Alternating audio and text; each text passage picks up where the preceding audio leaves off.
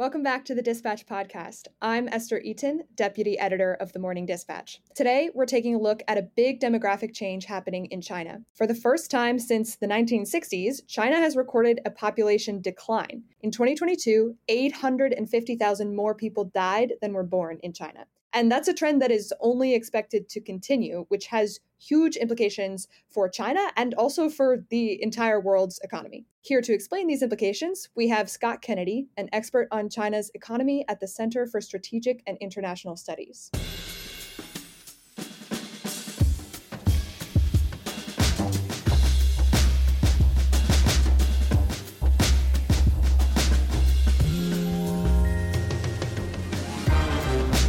So I think the first thing to touch on here is that it's actually very common for a country's fertility rate to drop as it develops. So it's not necessarily shocking that this is happening to China. So talk to me about why that is, why that's common, and then whether there are unique factors about China's situation that are bringing its fertility rate down faster. Countries' fertility rates always drop when they have two things that occur. As the countries urbanize and as more women get educated and into the workforce. And both of those things happened around the world and in China. The vast majority of Chinese, when communists took over in 1949, lived in the countryside. Even when Deng Xiaoping started the reform era in the late 1970s, early 80s, you still had a predominantly rural population where 1 in 7 people on the planet were from the Chinese countryside. But over time, China has become much more urbanized. Even those who are classified as being from rural China, actually, many of them live in small towns and cities in China. And when we say small town and city, we're talking like 200,000 or 300,000 people.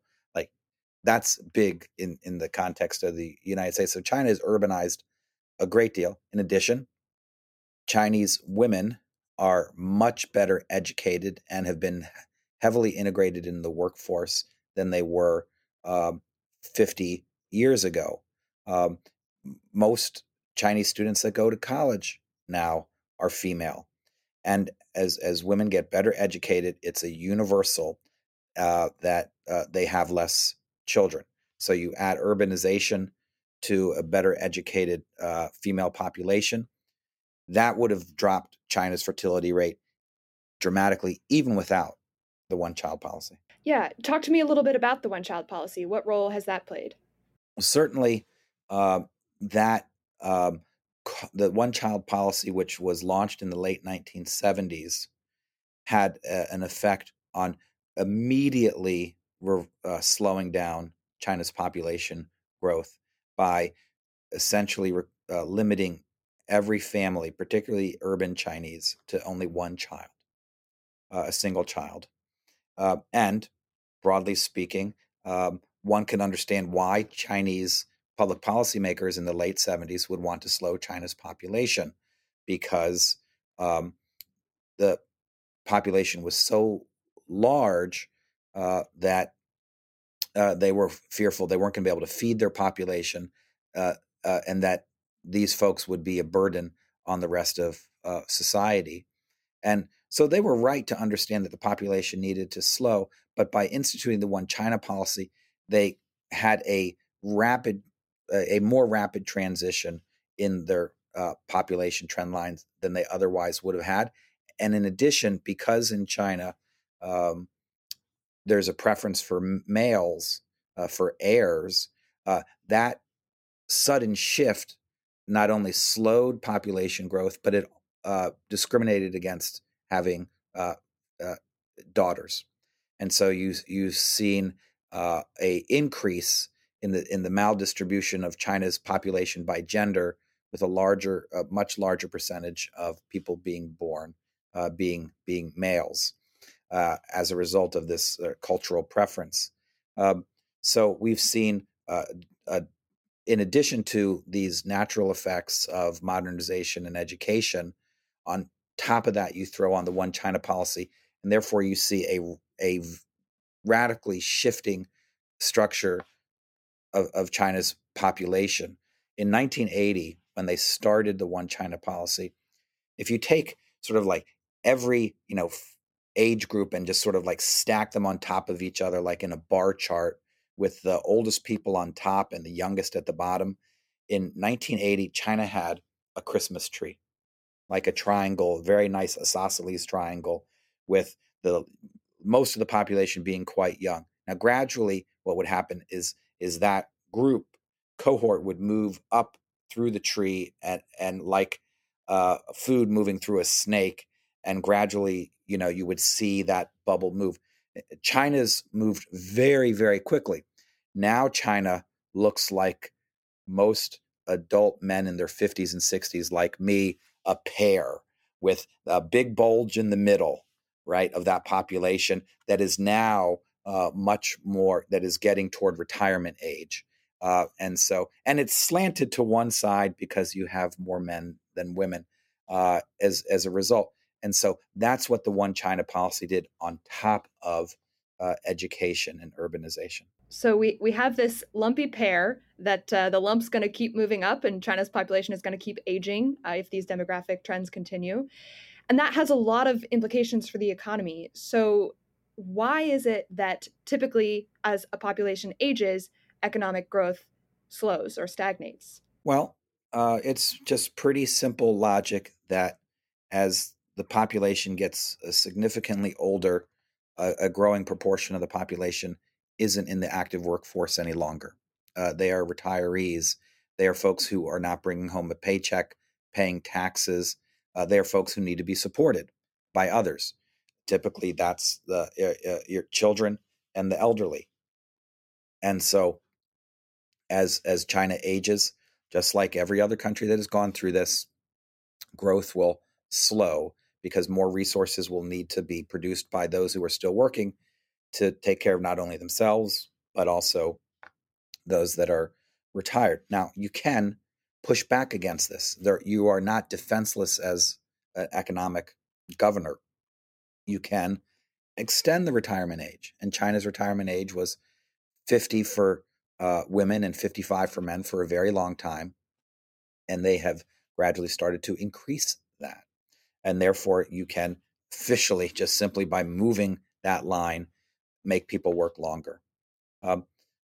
You can also come up with new kinds of jobs that people can do even after they are older, and maybe they can't necessarily shovel ditches anymore, but they can work on computers. They can do other kinds of tasks which are less, demand less physical labor. And as China gets more high tech, develops other new kinds of technologies and skills that are more user friendly, even for an elderly population, that also might help delay things. In addition, you can work down at the bottom of the tree. You can try and get folks to have more kids. And certainly the Chinese over the last 5 years have been rolling out incentives, got rid of the One China policy. They now have a 3-child policy that encourages everyone to be just like me. And I have 3 kids to have more kids. But they've had a very difficult time doing that because as you urbanize and people get educated, they just want to have less kids. Now, Japan and South Korea, for example, have similar sort of demographic trends in that they also have aging populations and some stagnating growth. What are some significant differences between them and China in terms of what this means for quality of life? I think there's a few things that set China apart. We should also recognize even the U.S. has a graying population. Many countries do because we're all, in general, on average, living longer, right? So we're getting up there in age. We're more productive longer, but nevertheless, we have our healthcare costs go up in populations that are aging. I think 2 things that make China different from its nearby neighbors. First, scale. China's way, way bigger. Japan's a big country, 140 million people, but nevertheless, it is not 1.4 billion people, 10 times, with a lot of rural Chinese who live in an environment with very few social welfare services to support even people in the middle of their lives, let alone in retirement. So scale is different. And that means also that Japan and South Korea have much more urban populations relative to China in terms of the proportions of folks. And that also leads to the other difference, which is Japan and Korea got rich before they got old. And so they had already built up systems to help the elderly, a strong social safety net, and they have that available to people. China's social safety net exists to some extent in cities, very marginally in rural China. China has a public healthcare system, but it's still actually somewhat expensive. There are private insurance, but it doesn't nearly cover everything that you need. Many Chinese companies really don't have a full-scale pension system to support people.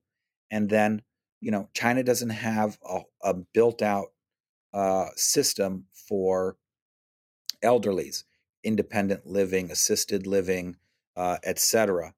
Now, those systems aren't perfect in the United States and elsewhere, but you need some types of systems that are going to help the elderly, which the Chinese now do not have. So this is going to be a real challenge in a country with a per capita income of, say, 12,000 US per year, to be able to develop the resources that are going to be needed to help these folks and continue to grow the economy. China still, even with slowing population, still needs to create 9 to 10 million new jobs every single year.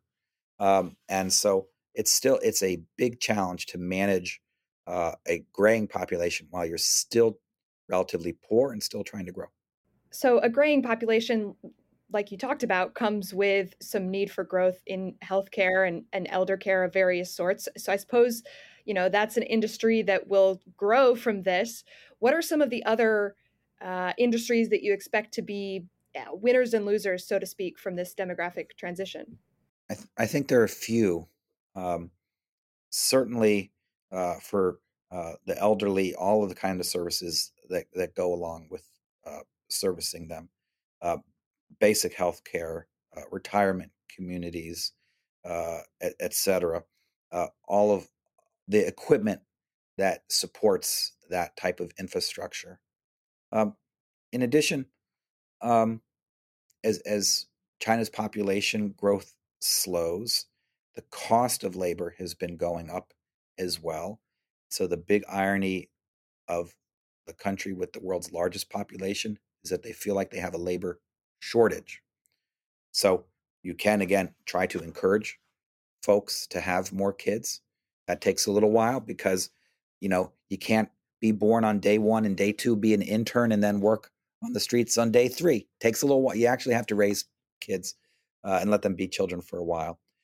The shortcut, which the Chinese are working on, is automation, is filling that gap by automating factories all over the country. And the Chinese have the world's largest robotics industry in terms of how many robots for factories that they produce every year. They used to just produce a ton and try and export them or sell them domestically, and they'd sit in the corner. They're actually being used and implemented right now. You add on top of that other types of artificial intelligence. And so that type of technology modernization of factories and production is going to be an industry that grows in China, as well as healthcare to help folks on the other end. So I think you have a variety of industries that are going to grow structurally as Chinese society changes. Mom deserves the best, and there's no better place to shop for Mother's Day than Whole Foods Market. They're your destination for unbeatable savings, from premium gifts to show-stopping flowers and irresistible desserts. Start by saving 33% with Prime on all body care and candles. Then get a 15-stem bunch of tulips for just $9.99 each with Prime. Round out Mom's menu with festive rosé, irresistible berry chantilly cake, and more special treats. Come celebrate Mother's Day at Whole Foods Market. Another way that countries often think about making up for labor shortages is immigration.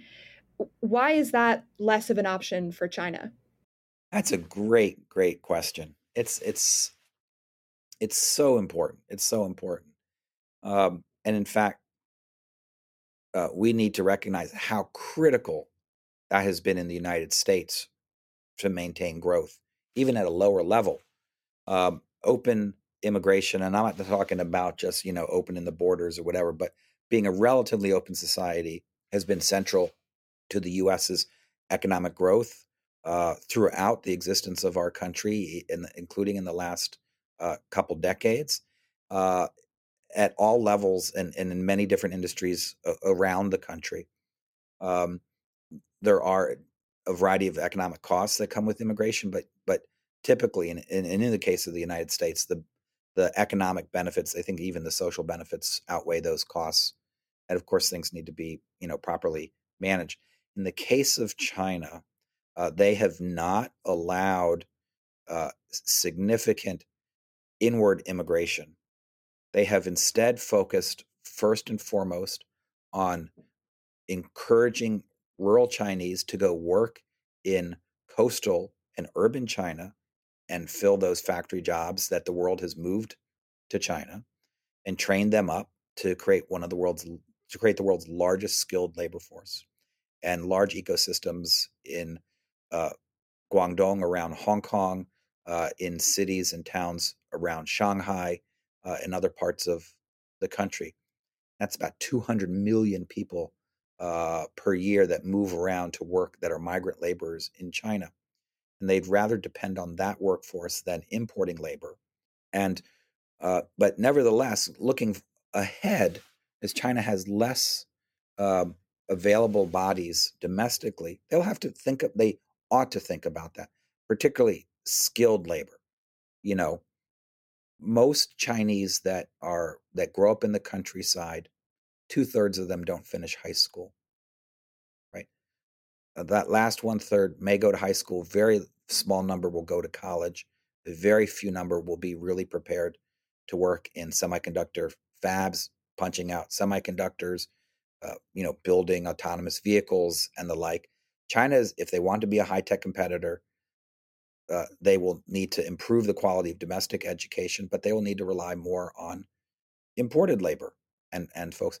And that is just very difficult. The Chinese have not wanted to allow a lot of people. They do have, I'm not sure exactly what the numbers are, but multinational companies representatives from around the world have gone to work in China and their families, and they have communities, attend international schools in different cities. But those people typically go to China thinking they'll be there temporarily. Now, a small number stay there through retirement till the end of their lives, but most are there on a temporary assignment, and then they move someplace else. And as a result of the pandemic, um, a very, very large percentage of that population left China, not to return. They became multinational corporation refugees. I went back to the United States, Europe, and other places. It's going to be very, very difficult to attract them to come back again because they've seen what's happened with the pandemic with zero COVID. China's a hardship post to go to now. So China's going to have to do a lot to persuade immigrants, whether from the developing world or from advanced economies, to move there, stay long term, and contribute to the growth of their economy. Presumably, Chinese officials are going to be very focused on this over the next years and decades. But this is a change that's likely going to continue to happen. So, looking outside of China now, what are some of the impacts that this is likely to have on the global economy? China's been a key contributor to economic growth for the global economy for much of the last 30 years. A significant proportion of global growth has been Chinese growth. In addition, China has helped drive opportunity in other places, importing uh, iron ore and raw materials from other countries, um, exporting products that are made more efficiently, can be sold at lower prices to elsewhere, not just that you find at Walmart, but in other stores, iPhones, computers, which lower the cost of those products and create a wealth effect for everyone else that you don't notice. You're just spending less than you otherwise would have made. Of course, China is also engaged in some unfair trade practices, stolen some IP, and been less competitive, and that has had a damaging effect in some sectors and some segments of our population in certain regions. But as China ages and its economy slows, you're going to see that on net, China's going to be less of an engine for the rest of the world. And that will have an effect, a spillover effect on the rest of us. But it's going to vary by industries. In industries such as elderly, senior health care, and all the things that we talked about that go with that. Obviously, there are going to be Chinese companies that are in that market, and because you're in China, they're going to have advantages, political advantages, et cetera.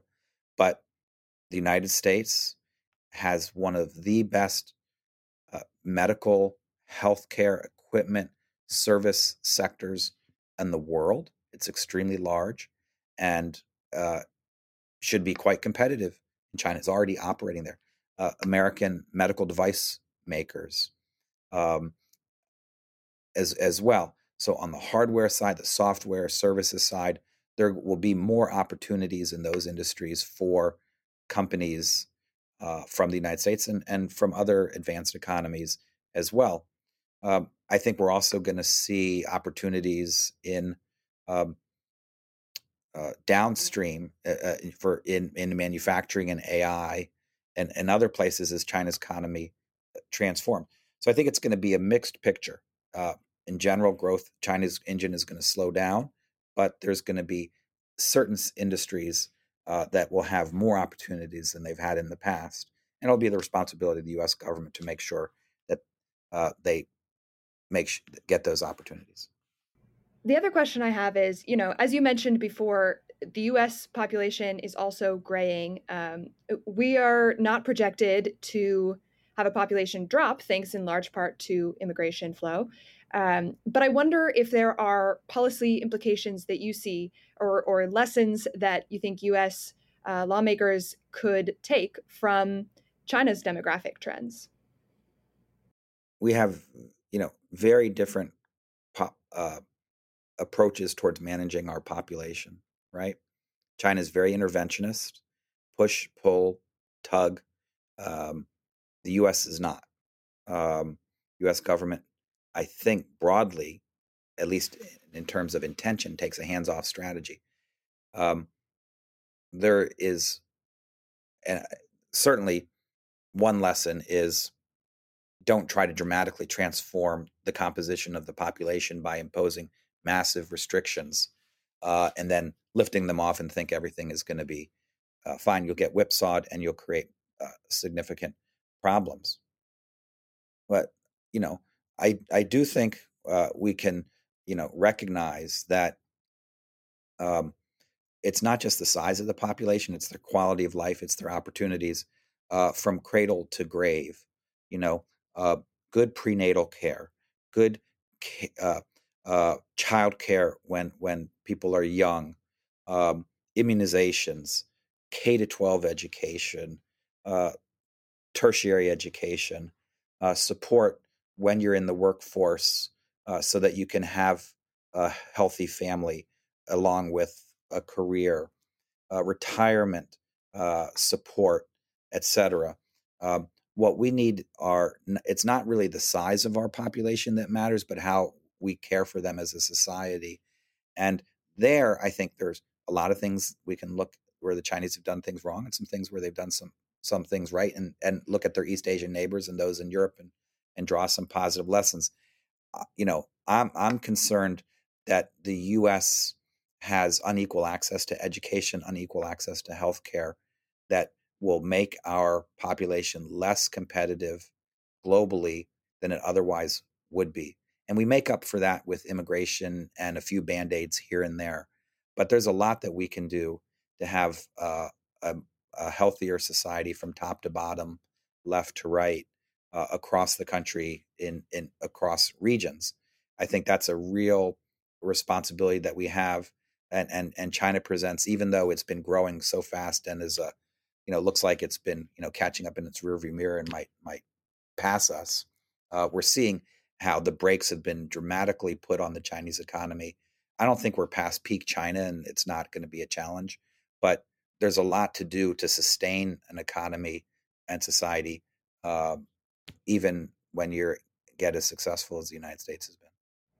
Well, thank you very much, Scott. Those are my questions. Good to have you. Good talking with you. Thanks so much.